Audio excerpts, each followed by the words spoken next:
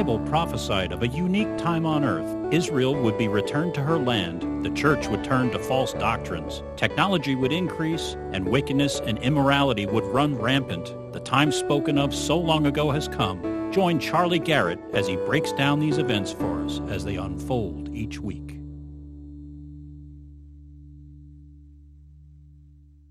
Okay, let's see here. Today is 29 December, Sunday. Time for the prophecy update of the week, and I guess it'll be our last prophecy update of the year for sure, because I'm not coming in again before the end of the year.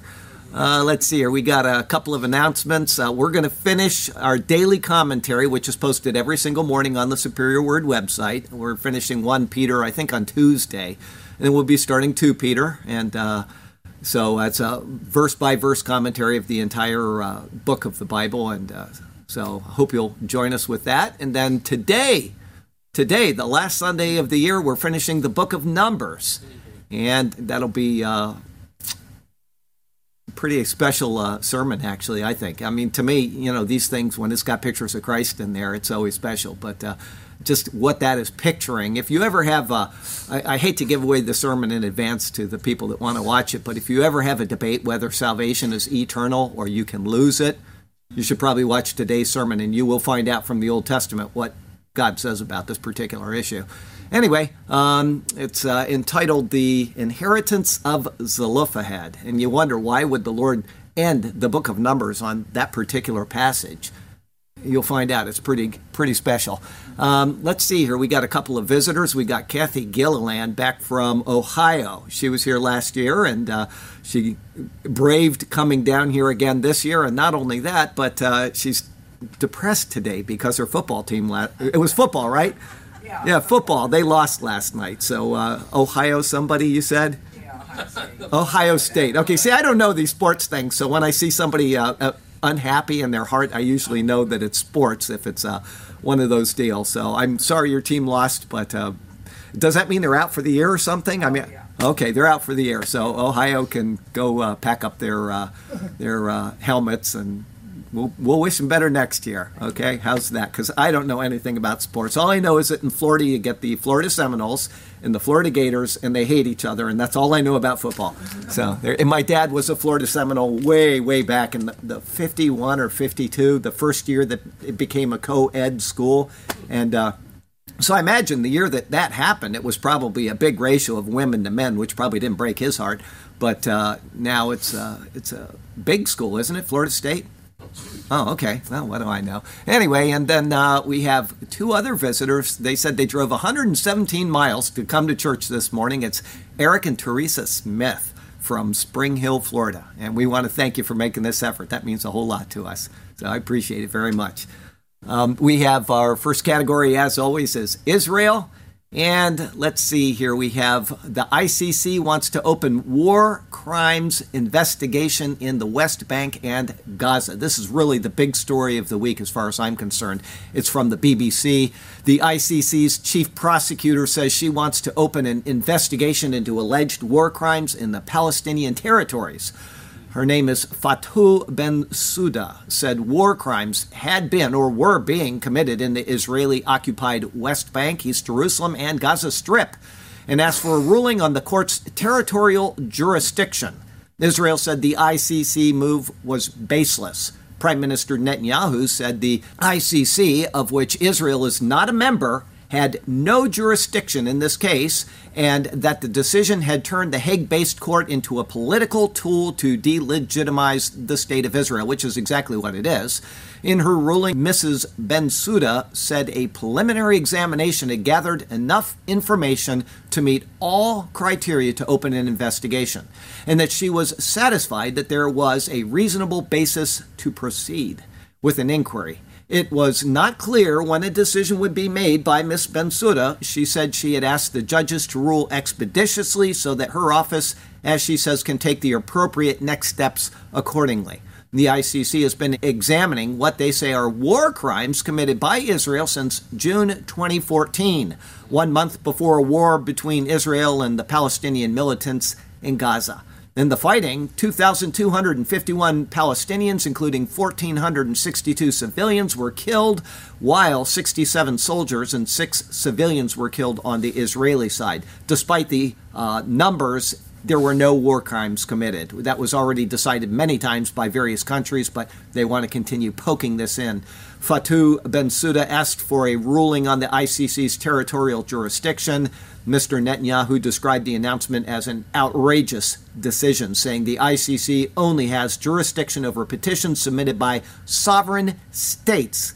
But there has never been a Palestinian state, and he is exactly right. They're taking something from people that are not a recognized state, and they're going to bring this against Israel, as the UN and everybody else seems to love to do. From the Times of Israel, Israel fears, this is why that last article was important, ICC could issue global arrest warrants for top officials. Israel fears the ICC's decision to move forward with a potential investigation into crimes allegedly committed in the Palestinian territories by Israel will open up current and former government officials and military personnel to persecution on the global stage, with Israel planning to refuse to cooperate with a potential investigation by the ICC. Officials fear top officers of the defense as well as lower-ranking soldiers could face international arrest warrants. The Prime Minister, defense ministers, IDF chiefs, and the heads of the Shin Bet security service over the past 5 years could all face the danger of prosecution. The ICC deals with the prosecution of individuals for alleged crimes rather than states. Now, what this means is if they stay in Israel, nothing's going to happen to them, okay? But if they want to travel, if they want to go on vacation somewhere, then all of a sudden somebody can nab them and say, well, you're under arrest for war crimes, when they haven't done anything. This is just a witch hunt party against the people of Israel because the world doesn't seem to like Israel. Anyway, from the Times of Israel, Netanyahu, ICC decision to probe Israel, a dark day for truth and justice. From the Times of Israel, Pompeo, U.S. firmly opposes ICC announcement on alleged Israeli war crimes. From Arutz Sheva, Bolton, who I'm not a great fan of anymore, but John Bolton, ICC decision is lawless and unaccountable. From the Times of Israel, Australia rejects ICC Palestinian probe. Germany warns against politicization. I know I blew that completely. Anyway, and from Arutz Sheva, Netanyahu freezes Jordan Valley annexation plan over ICC probe. So they're freezing one of their intentioned plans, and that will be ended soon, and they'll be annexing things shortly. As a matter of fact, Netanyahu is still asking the president to have them recognize Israel's annexation over those. But for right now, it's being put on freeze.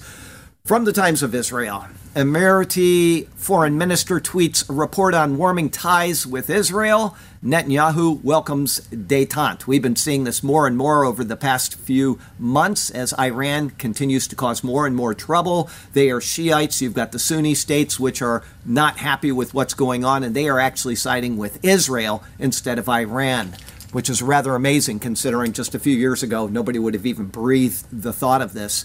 Prime Minister Netanyahu says he welcomed Israel's warming ties to Arab countries in the region after the foreign minister of the UAE tweeted a link to a news report on the subject. Now, before I go on, I'd like to remind you that these Arab states are not listed as coming against Israel in Gog-Magog, whereas Iran and the allies with Iran are. And so you can see that things are shaping up. Turkey in the past week has been shaping up with Libya in an astonishing way. If you're following the news, what is coming upon Israel as prophesied in Ezekiel 36 through 39 is coming soon. It is coming soon. I don't want to be a speculator it's coming in 2 months or in 2 years, but it is being shaped up, and these countries are being aligned right now. Every single week, it seems like it's that much closer. So, and literally, Libya was the one nation that was really in question at the time because they're in turmoil. Gaddafi is out and they've been in a civil war. That is going to end pretty soon, I think. And when that happens, the Sudan will be involved in this as well. And things will really start heating up very quickly against Israel with this coalition. But we'll see where it goes.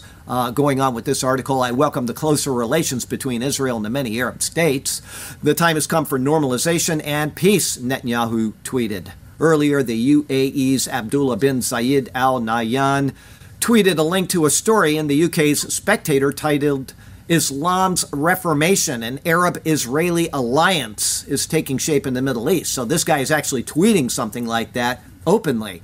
The story covered the changing geopolitical landscape in the Middle East and the realization of many Arab figures that Israel could be an important ally against Islamism and Iran's expansionism in the region, as well as a potential partner for trade and security. So there you go with that. Interesting. From the Times of Israel, past decade saw over 250,000 immigrants to Israel from 150 countries.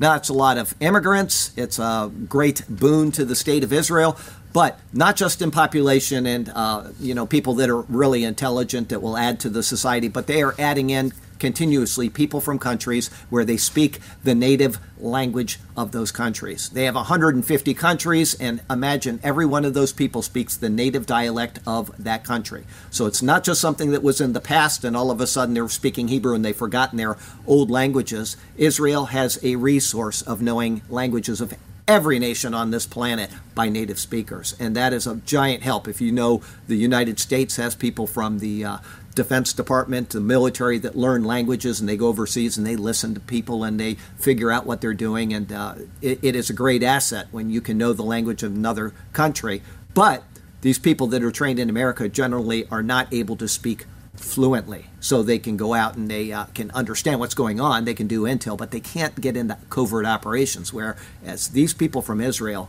can, and that's a huge asset. So you wonder how the Lord was going to make Israel the nation that it is today. Well, he separated them over the world for rejecting his son. They've been in, punishment all of these years, but he's gathering them back as he promised he would, and they're bringing in all of that information with them. Wonderful stuff to consider. Anyway, the closing calendar year, some saw 34,000 immigrants alone, marking the largest annual figure in the past decade. Some 66,800 people emigrated from Russia over the last 10 years.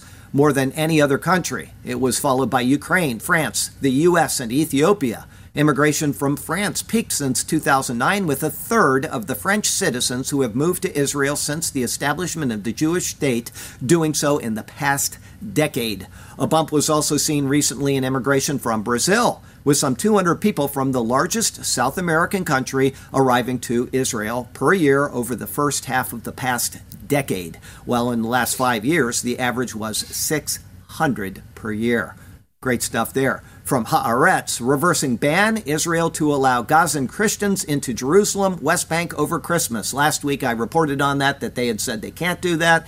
Israel folded over and said, we're going to allow the Christians to come in and do this. So I thought I'd throw that in there for you so you know that Israel does the right things. They may take a while to get there, but they do the right things. From the Times of Israel, Netanyahu thanks Trump after landslide primary win. If you haven't paid attention to the politics, the Likud party had their elections for who are they going to submit as prime minister again against the left, and it was Netanyahu overwhelmingly. So good stuff there. From Christian News Today, a couple things. First, this year that's coming up is 2020. Of course, we want to vote for our President Trump in 2020, but besides that, it's kind of an interesting thing as we have, when we speak of perfect vision or eyesight, we say 2020. There you go. So somebody emailed me and she said that this is, why don't we consider this the year of perfect vision? And Lord, open our eyes, in other words. And I will give you a hint as how you can do that, how you can have perfect vision of the Lord. It's called by picking this book up and opening it and then reading it and doing that again and again and again and again. And while you're driving, you can get an audio Bible and listen to it. Just in the past couple days, I went to the projects and I listened to the books of Galatians and Ephesians and Philippians, and I got home and I was listening to Colossians, all in just a very short drive down to the projects, to IHOP, and then from IHOP I came to the Superior Word to work with Sergio and Israel on the camera system. And then after that, I drove home and I had listened to all those books of the Bible. And I actually listened to something that gave me insights into today's sermon. So you'll hear a little bit about that as well. But there you go. Open this and you'll have clarity of vision, 2020 vision in spiritual matters if you just simply apply it to your life. Okay. Second thing, and this is really important to me. We have several people overseas, especially in Africa, that we support, some in Pakistan and India, but mostly in Africa. And one of them, people are very gracious to help with month by month. The other ones, from time to time, I will mention them. His name is Pastor Oma Silas. He has the Superior Word Satellite Church in Kenya. He's a very nice guy. He does a lot for the community. They feed children, et cetera, et cetera. We have been asking over the past year to help them with buying land and then building a church. And a few people came forward and gave enough to buy the land. Okay, they still need to build the church. And guess what happened this past week? They've had very bad weather in Kenya. And the church that they are in, which is just sawn trees, and then they put sheet metal over it, and that blew down. They have no church at all right now, and they desperately need people to help with that. It would be a good time because they have the money to buy the property that, if they could, instead of rebuilding a really flimsy church, if people could give enough to help them actually build a new church where they could meet and have, the things that we take for granted here in America, because they don't. All they have is a dirt floor, and they've got, like I said, just hewn trees that are standing up and tied together. And then, so if anybody feels the urge in their heart to help them, I would appreciate that. I try to send them something each month if I can. And at the rate that I send them money, it'll take about 400 years for them to build it. But if everybody was to send in just a little bit, they could build it quickly. So keep Pastor Oma Silas in at least prayer, please. And if possible, help them with getting that church built.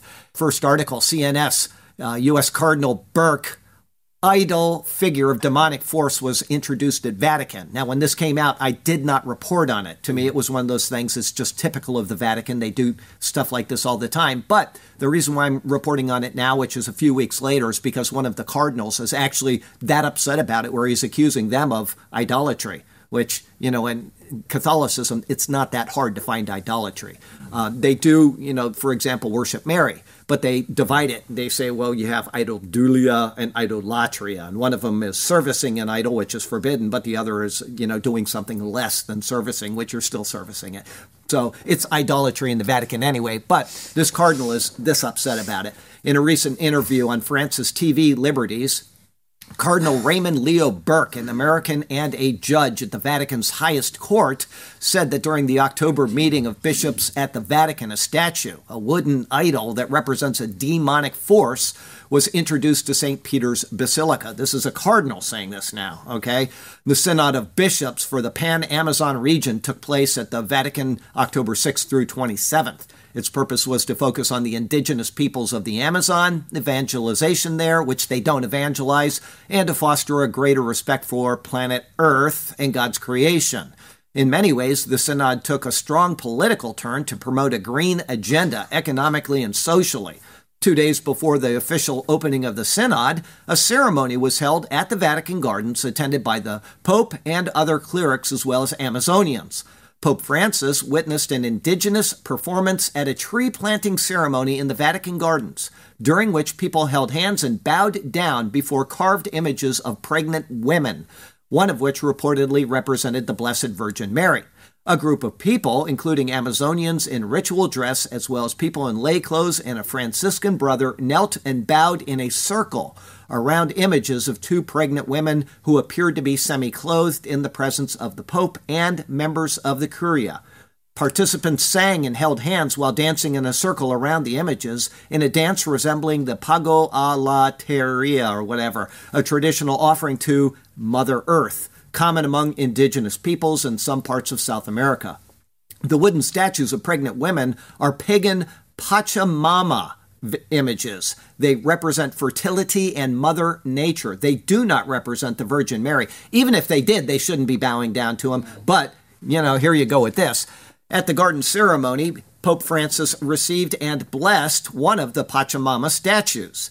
The pagan images and other items were also taken into the church at St. Maria Transpontina and displayed at the foot of the altar. So really bad things are happening. I've said this from the beginning with this guy. He is not a good person. He is a very evil man, and he is doing things that even the Catholics are up in arms about. And that takes a lot of doing, I have to tell you. It really does. And you're an ex-Catholic, so you can say what you're about to say. I can. It gives you a great opportunity to evangelize. That's correct. Because he is so off the... He is so off that you can't evangelize. I had somebody just this past week email, and I think, I sometimes get things mixed up in my head, but I think she found us through the Sergio and Rhoda videos. Okay, and then from there, she said that she was a Catholic, and she eventually got into Mormonism.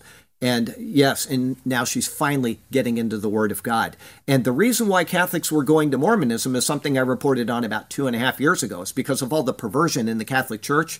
The people were disaffected, but they found that Mormonism is very similar in how it approaches God as Catholicism. And so it was just a natural shift over there. And I was brokenhearted reading that article to the church because you got people that are going from, what's the old saying, from the fire and the pan into the fire or whatever, okay? And so they're not getting any closer to Jesus Christ. But, if people will just be evangelizing these Catholics and saying what's happening is a natural extension of the already bad theology in Catholicism. So that's a very good point. From the AP, Pope denounces rigidity as he warns of Christian decline. Pope Francis warns that rigidity, meaning sticking to doctrine is what rigidity means, in living out the Christian faith is creating a minefield of hatred and misunderstanding in a world where Christianity is increasingly irrelevant. Francis' message appeared aimed at conservative and traditionalist Catholics, including within the Vatican Curia, who have voiced increasing opposition to his progressive-minded papacy. Their criticisms have accelerated over the past year amid Vatican financial and sex abuse scandals that may have predated Francis' papacy, but are nevertheless coming to light now. Francis issued a stark reality check to the men in the Sala Clementina of the Apostolic Palace, that's a mouthful, acknowledging that Christianity no longer holds the commanding presence and influence in a society that it once did. Well, that's because of their policies. They're doing things with children that they shouldn't be doing. They're covering it up. And of course, people don't want to be a part of that. Traditionalist Catholics have denounced Francis' emphasis on mercy and openness to doctrinal wiggle room on issues such as sacraments for divorced and civilly remarried Catholics. They also sharply criticized his recent synod on the Amazon, which called for the ordination of married men as priests and what they considered pagan worship of Amazonian statue of a pregnant woman that was featured during the meeting, which I just reported on. Francis has defended his outlook and priorities as a reflection of the gospel. Bowing down to these idols is a reflection of the gospel. And the axiom that the true tradition of the church is one of continuous, discerned path of change. Well, I'd like him to go back and read the Bible once again where it says, I, the Lord your God, do not change. He does give us more revelation as time goes by. That's why we had a law of Moses, and then we have the dispensation of grace. It's because Christ came and fulfilled the law of Moses. He is progressively revealing himself to us, but he does not change in any way, shape, or form. He says tradition is not static, it is dynamic, he said. Well, I'd agree with that. Tradition isn't Scripture. Tradition has nothing to do with Scripture. We've got the Methodists that have the books of tradition, and we've got the Episcopals that do. They've got all of these books of discipline and things like that. That's tradition. That has nothing to do with the reality of Scripture. Those things can be amended. Scripture cannot. This guy he is a wicked person. From Mail Online, German bishops declare homosexuality is normal as the country's church begins controversial review of its teachings on sexual morality. The bishops agreed homosexuality, this is Catholic bishops, agreed homosexuality was a normal form of human sexual identity. Chair of the Marriage and Family Commission made announcement after Berlin talks. It comes ahead of a controversial 2-year synodal process by the Germans.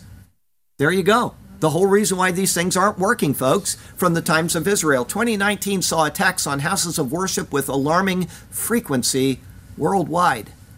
Christians are now under siege. This is what's happening, and we can expect it to increase and increase. But, happily, we have a hope that transcends this world. If somebody comes in and blows up every church in America, including ours, doesn't matter. We're all going to be with the Lord as long as we are saved by the blood of Jesus Christ. So what we want to do is, during our short time here, is get out and tell people about what Christ has done, about the glory that he manifested when he came and he lived out that law that was at odds with us, and then he gave his life up in fulfillment of it so that we can cling to the grace of God in him. So let's get that message out.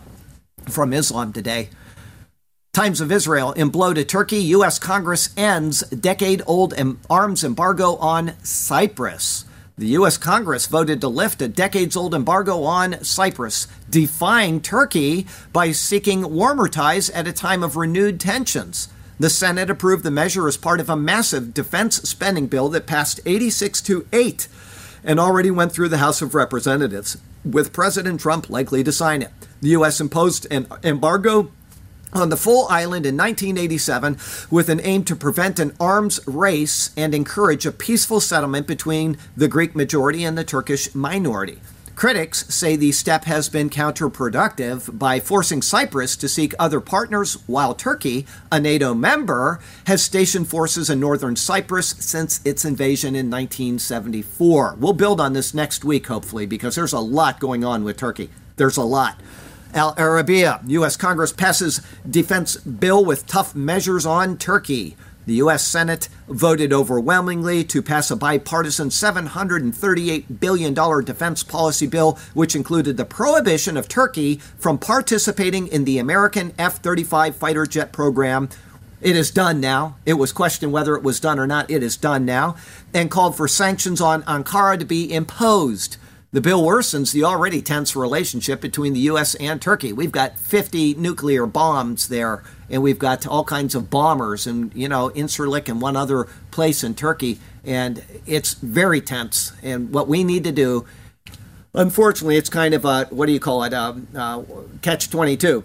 If you are sending people in to get those bombs out of there, it signals that we are done with Turkey and there's going to be a devolvement of the political process very quickly. But if we leave them there, the political process is devolving anyway, and they could go in and they could overrun those bases and get those nukes, and then we would have a major problem. We would have a power that has our nuclear bombs, and what do? Go in and take them back over and kill a bunch of Turks? It could be very bad, so we just got to watch and see what happens. But the bill worsens the already tense relationship between the United States and Turkey, both members of International Military Alliance NATO. From Zero Hedge, Turkey to establish military base in Libya as Egypt threatens its own intervention. Interesting that Egypt is not coming against Israel in Gog Magog. Go read Ezekiel 38. And yet, Turkey and Libya are, and they're going down and establishing a base. Turkey's involvement in the ongoing Libyan war between Benghazi-based General Khalifa Haftar and the UN-recognized Tripoli GNA government is set to grow, following a recent military agreement between Turkey and Tripoli, and as far as Haftar's forces threaten attack on any Turkish plane or ship, it's expected the Turkish military will set up a base in the war-torn country. The deal was initially touted by Ankara as primarily for oil and gas exploration off Libya's coast and in the eastern Mediterranean, but was later revealed to include close military cooperation agreements. Addressing the controversial deal in statements made early this week, President Erdogan told a pro-government news channel, "We will be defending the rights of Libya and Turkey in the eastern Mediterranean." There are unconfirmed reports in Arabic media that Turkish special forces have landed in Tripoli. But crucially, neighboring Egypt, who has long backed East Libyan strongman Haftar, has condemned the Turkey-Tripoli GNA deal as illegitimate and has even signaled its own military intervention could come. From Yeni Safak, Erdogan, Putin to discuss sending military support to Libya in January meeting. So Putin is involved in this too. Surprise. Guess who else is coming against Israel in Ezekiel 38? Turkish President Erdogan and his Russian counterpart Vladimir Putin are set to discuss the possibility of Ankara dispatching a military support to the United Nations recognized government of Libya during their meeting scheduled for January. Russia supports any efforts and individual countries in terms of finding solutions to the crisis, said Kremlin spokesman Peskov. Khalifa Haftar, who leads forces in eastern Libya, is not a legitimate leader and is representative of an illegal structure, Erdogan said after meeting in Istanbul Prime Minister of Libya's GNA with him. So there you go. We've got all of these things going on. Russia's been kind of on both sides of this fight for the past few months. We've reported on that. They've had Haftar up in the Kremlin, and they've supported him down there, and then they're supporting. They don't care which one wins. Russia does not care. All they care about is getting in there and controlling the oil of the Middle East. Okay? We have pulled out of there. We're not in any presence at all right now. We're watching what's going on. And so Russia is just kind of playing both sides. Turkey is against Haftar. And so eventually it looks like because Egypt is aligned with Haftar that there is going to be something, a match that lights a flame. And we'll see where it goes. Okay, it's just very interesting. From Al Arabiya, Egypt's al-Sisi slams attempts to control Libya. President al-Sisi has warned against attempts to control neighboring Libya as tensions grow over Turkey's expanding ties with the Tripoli-based government. State-run newspaper Al-Haram quoted al-Sisi as telling journalists the previous evening, "We will not allow anyone to control Libya. It is a matter of Egyptian national security." From Newsweek, Russia and Iran get closer on security and Syria after U.S. vote to punish them. There's the fifth player in it. You got Iran included, and guess what? They're coming down against Israel. From Mongolia today, from Xinhua, marmots. Anybody know what a marmot is? Yep. Okay, Mongolia seizes 270 dead marmots. This is important news. Police seized a total of 270 dead marmots from a vehicle which could have spread the deadly bubonic plague. Mongolian National Police Agency.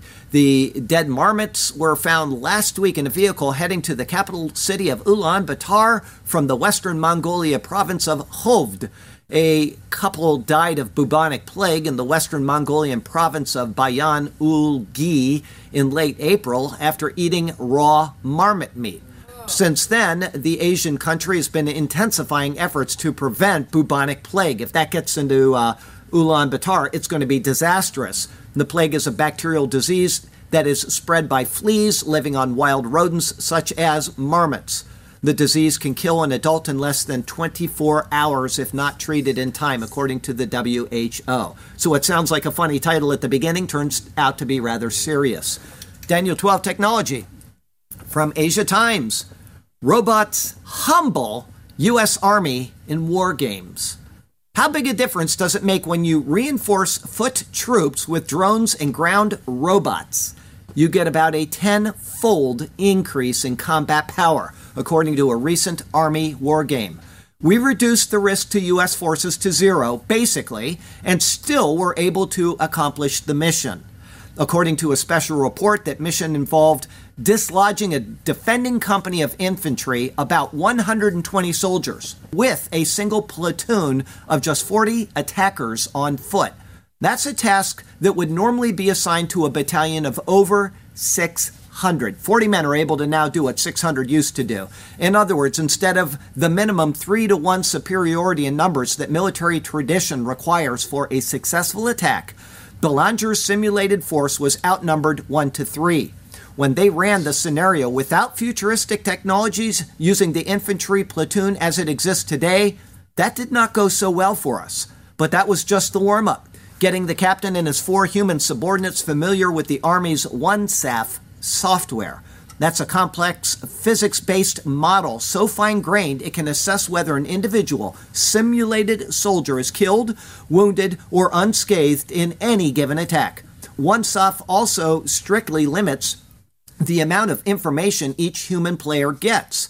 They only know what their simulated soldiers on the battlefield could, so it replicates the fog of war, if not the fear. War game organizers then added dozens of unmanned systems to the simulation. The immediate impact was on what Belanger and his team could see. Instead of being limited to the immediate field of view of their simulated soldiers, they could send the drones ahead to scout. Instead of being able to engage the enemy about 500 meters away, not quite a third of a mile, or less in dense terrain like a jungle or city, they could spot and attack them from more than 3 miles away. It was awesome to be able to increase that zone of where we knew exactly what was going on without being right on top of the enemy. We were able to pretty much control the amount of area that probably a battalion minus would have been able to control with just 1 platoon. That's pretty astonishing. Well, I'll give a hats off to one of my friends. His name's Mike. I mined gold up in Alaska with him back in, I think it was 1998.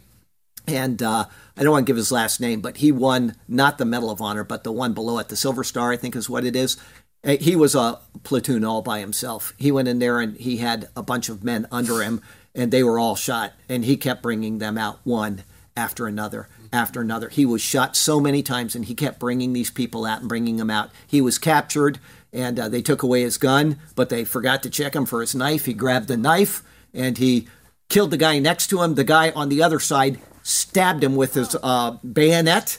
And he said, the most painful thing that ever happened to me was when that guy, I killed him with the gun that I took off of this guy that was dying. I shot him in the head, and the gun cantilevered, and the bayonet went and cut all up inside of him. This is one hardy guy. This is a person that, every time I think of him, I think of what humans can do. He was his own platoon all by himself, and he was given credit for saving all of the men under him that were not killed. It was just, when I read the citation, it was just humbling. I wept when I read that. Anyway, there you go. Revelation plagues today. KTLA 5. CDC, at least 1,300 people have died from the flu so far this season. Okay? That was on 13 December. Mail Online, 21 December, 7 days later. CDC warns flu season is hitting the country harder this year with 3.7 million cases already reported and 1,800 deaths. 7 days later, 500 people have gone their way. Get to know Jesus before you get the flu this year, okay?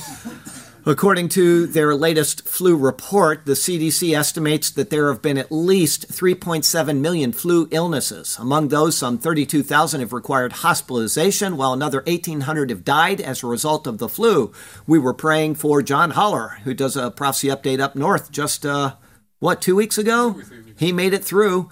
As of December 20th, the CDC reports that there are 19 states that are experiencing high levels of flu activity. Right here, I haven't seen any myself, but who was it? Oh, we were at IHOP yesterday, and who was it? Oh, I can't give her name, but her sister was, that's right, she was there, and she said, everybody has the flu, and so she says, I'm not going to visit my sister because I don't want the flu when I fly back to where I'm going, and that's all I can say about that, but wonderful human that serves the Lord in a capacity overseas, and she does a marvelous job of it, and she is here for a little R&R in the meantime. From BBC, African swine fever, fears rise as virus spreads to, here it is, Indonesia. Indonesia has become the latest Asian country to face an outbreak of African swine fever, a deadly pig virus devastating farmers across the region. The country's agricultural ministry said nearly 30,000 pigs have died from the disease in North Sumatra. The virus is expected to wipe out more than half of China's pig herd this year. Australia has grown increasingly concerned, stepping up biosecurity measures to keep swine fever out. The virus is particularly robust and is able to survive for 7 days without a host and for months in frozen pork products. Bad stuff there. From watchers, cosmic radiation around us reaching record high levels as the sun sets space-age record for most days without spots. Yes, no sunspots means more cosmic radiation. The sun's magnetic field weakens during solar minimums, allowing deep space cosmic radiation to flood the solar system. Okay? Won't harm you at all, but just so you know. Okay, morality. Well, you never know. You go out and you get too much sun at Turtle Beach and you get what I had last year is, was it this year? It was this year, skin cancer, okay? So you got to watch that kind of stuff. And that probably is an increase with this. That would be my guess. Anyway, morality. Investment Watch. Destruction of the family. The U.S. has the highest rate of children living with a single parent in the entire world. The United States of America. And this came from the U.S. government. We see it every single week in the projects. It started there and it became a fad after that. But the U.S. government rewards people for not being married. They punish them for being married. They reward them for having more children when they are unmarried. And it just grows exponentially. And this is the problem, is the U.S. government gets their fingers into everything. They did I don't think I reported on this in the prophecy update, but I think I talked about it during a Bible study or something, or maybe at IHOP. Anyway, the reason why there's so many people that are overweight in America is because of the U.S. government. The weight of people has gone up steadily since they imposed their standards of health back in the 70s. It's proven, they've got the graphs to show it, and it's because not everybody is built the same. Everybody is built differently. We all have to eat what works for us, but the U.S. government failed to see that. And they made these standardized, this is good for everybody. It's required in all of your foods. Look on the back of your package and it'll tell you that.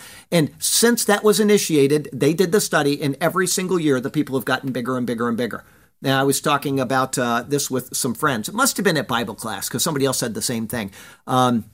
That when I was in first through sixth grade was elementary school. And we had one person, I won't give his name because he's probably still living here in Sarasota, but he was the only child that we would consider fat in that entire school. And how do I know that? Because he got picked on all the time. And he was not a big guy by any stretch of today's standards. He was not big. And yet that was the only one. Everybody was thin and we were all running around and being, healthy. But then they introduced those things, and even in high school, people started getting bigger and bigger and bigger. And now there's just big people everywhere. This is not your fault if you have too much weight on you. This is U.S. government's fault, and you need to get away from those standards and eat what is right for you as an individual, okay? And don't eat too much. He wasn't fat. He was husky. He was husky. That is a good word for him because he was husky. But what a nice guy, and he got abused by everybody. Anyway, yeah, it is terrible. Okay, anyway, Fox News. ACLU calls for tampons in men's room in order to achieve menstrual equality. Yes, this is ACLU has gone that far over the deep end. From Weasel Zippers, New York City wants its taxi drivers to ask passengers their pronouns. Imagine Ahmed from Syria driving a taxi in New York and saying, yeah, I'm going to ask my passengers their pronouns. It's not going to happen. CBS, transgender worker suing Nike for $1.1 million, cites pronoun abuses. Yes, a transgender former Nike contractor is seeking $1.1 million damages from the sporting goods giant for allegedly allowing gender identity-based harassment.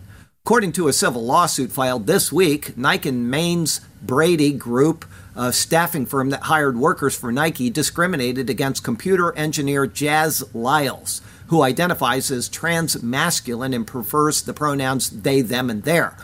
During Lyle's tenure at Nike from May 2017 to September 2018, the engineer was repeatedly misgendered by coworkers, the complaint said. While Lyles notified management about the issue multiple times, the companies allegedly failed to implement any policies, procedures, and trainings around the use of gender pronouns in the workplace.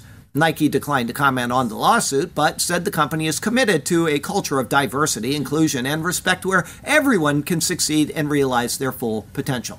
Now, there's a real problem with this, is that if you have 50 different people in a company, and they're all nuts, and they all want their own pronoun, you have to remember all the pronouns for all 50 people, or you're misgendering, and then you can be sued. This is the level of absurdity that we have come to in this nation today. But Nike deserves it, though. Yeah, Nike does deserve it. I agree with that, and I was thinking the same thing while I was reading that, but I'm glad you said it. I don't wear shoes, so it doesn't matter to me. But yes, they do deserve it. From Christian News, Texas judge sues after being issued warning for declining to officiate same-sex ceremonies, providing referrals instead. I'm glad she's doing this. I talked about her when they got against her because of this, and they said, we're going to write up these reports on you and all this. All this is because you can have anybody marry you in almost any state in America. I mean, there are 10 billion different people that will marry you.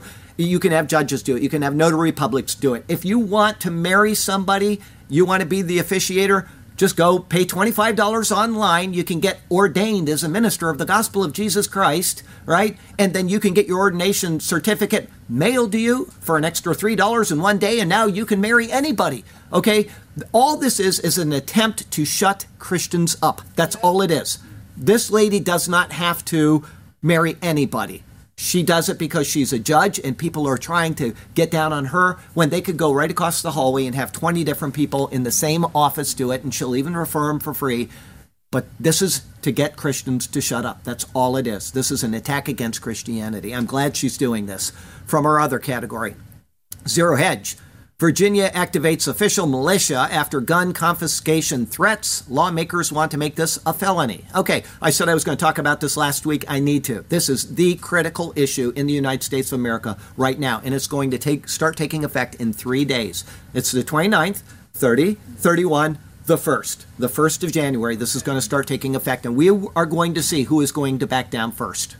We're going to see. I don't know who, but we're going to see. We talked about this at lunch yesterday. Tazewell County is taking this threat to the Second Amendment very seriously. Not only did they pass a Second Amendment sanctuary resolution, but they've also officially begun to form a militia. County Administrator Eric Young explained why the county has opted to form a militia.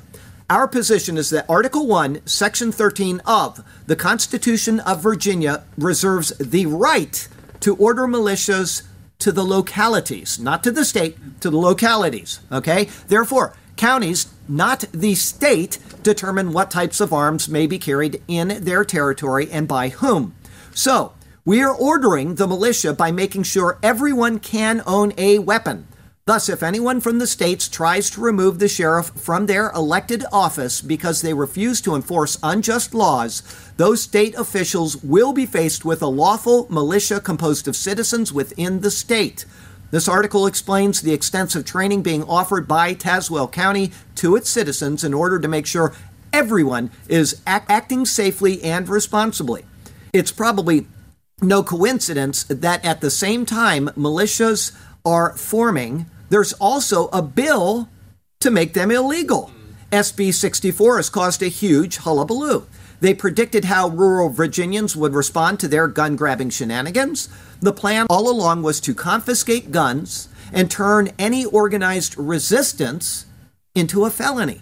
But the Constitution allows them, so passing a bill doesn't do anything. They've got to amend the Constitution, and that is not going to happen, okay? We'll see where this goes. American Military News. 86 of Virginia's 95 counties declare themselves Second Amendment sanctuaries. 86 of 95, and that was earlier in the week. It may be more.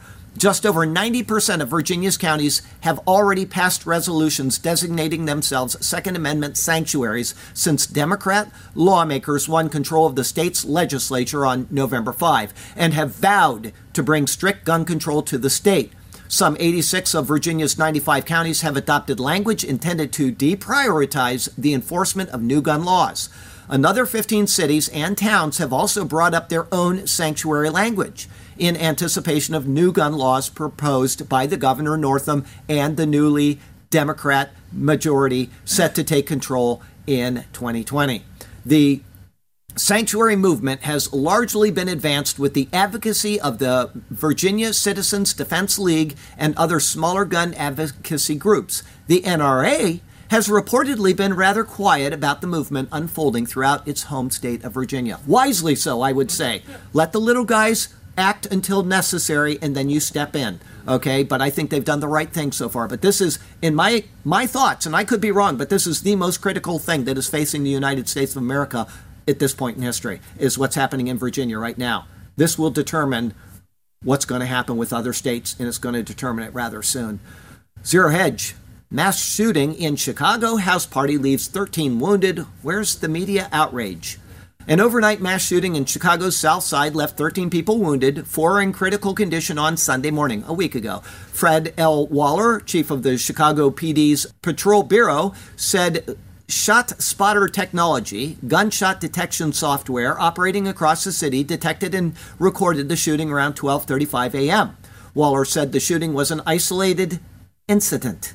He said a dispute occurred inside a South Side home when shots rang out. It's isolated from the other 45 shootings that happened on the same night, by the way. As people fled the house, another shooter was picking people off from an outside location. If this was anywhere else in the United States of America, this would have been on the news 24 hours a day, and it would still be going today. It would still be going, okay? So, Waller said 3 separate types of shell casings were found in and around the home. From outside, definitely there was 2 different shooters. It looked like they were just shooting randomly at people as they exited the party. He said 2 people are being questioned in connection with the shooting. One of the suspects was carrying a revolver when detained. So far this month, 22 homicides have been recorded with 116 people shot in 1 month. Of those shot, 15 died from their injuries. The epicenter of 2019 homicides has been based in Austin, Garfield Park, and Englewood communities. A shocking 80.5% of the shooting victims and homicides this year have been African Americans. And so it doesn't matter. It doesn't make any difference because they don't matter. Also Hispanics, and 13.3% and 4.9% white. If it was the other way around, that's all you hear on the news all day. But black lives don't matter. That's what they're saying with these statistics. This mass shooting fails to hit the mainstream media's headlines. Simply put, it does not suit the narrative of white males killing everyone with guns. Zero Hedge. Sorry, Dems. U.S. employees are the world's happiest. Yeah. And by the way, I'm the happiest of all happy. I want you to know that the job that I do is the most joyful of all. It's stressful. It takes a lot of hours out of life. There are times where you get frustrated and angry at certain emails, and you find yourself talking to yourself in ways you probably shouldn't. But I am the happiest of all the happy, and America is the happiest of all the world. According to a new poll by Mindspace, workers in the United States are the happiest in the world. More than 5,000 employees worldwide were questioned, with 1,000 people from the United States being surveyed. While assessing workplace culture, respondents were asked about wellness, overall happiness at work, and engagement. Less happy, 73% of the UK, that's kind of a downer, workers said they were happy in the workplace. Falling at the bottom of the list, which surveyed 5 other countries, including the Netherlands, Poland, Romania, Germany, and Israel. Happiness at work among Americans is seemingly congruent with job growth. Oh, boy, huh? In November, the unemployment rate dipped to 3.5% from 3%. CNBC reported on December 6, over 266,000 jobs were created, besting the prediction of 187,000. But we haven't heard anything about that on the news either, because it's Donald Trump who's sitting in the White House. But there you go. Happiest people in the world. From Zero Hedge. Report hyped by climate alarmists warned. Millions dead, nuclear war, and sunken major cities by 2020, 3 days from today. Yes, 2020. They've got 3 days for this to be proven true. Is it going to happen? This was The Guardian over in England who put this out. Climate change over the next 20 years could result in global catastrophe, costing millions of lives in wars and natural disasters, reported left-wing newspaper The Guardian on February 22nd, 2004. So there you go. The same doomsayers are saying the same stuff time after time after time. Whatever. Okay, I got a lesser cure for you. Actually, I've got 2 because they were both good and I had enough space today. They're always good, but I have enough space today. There are those that say we don't like work. They're the ones that think Trump is a jerk. We just love what we do. These 2 don't have a clue. To them, U.S. success is berserk. To be happy at work is a gift. In the U.S., it gives you a lift. The economy's strong, but don't get me wrong, the angry Dems are still quite miffed. Good job, Les and Kathy. And speaking about happy, once again, I'd like to wish you a happy new year. Okay, 2019 has been a great year. I know there's been a lot of trials in people's lives and difficulties.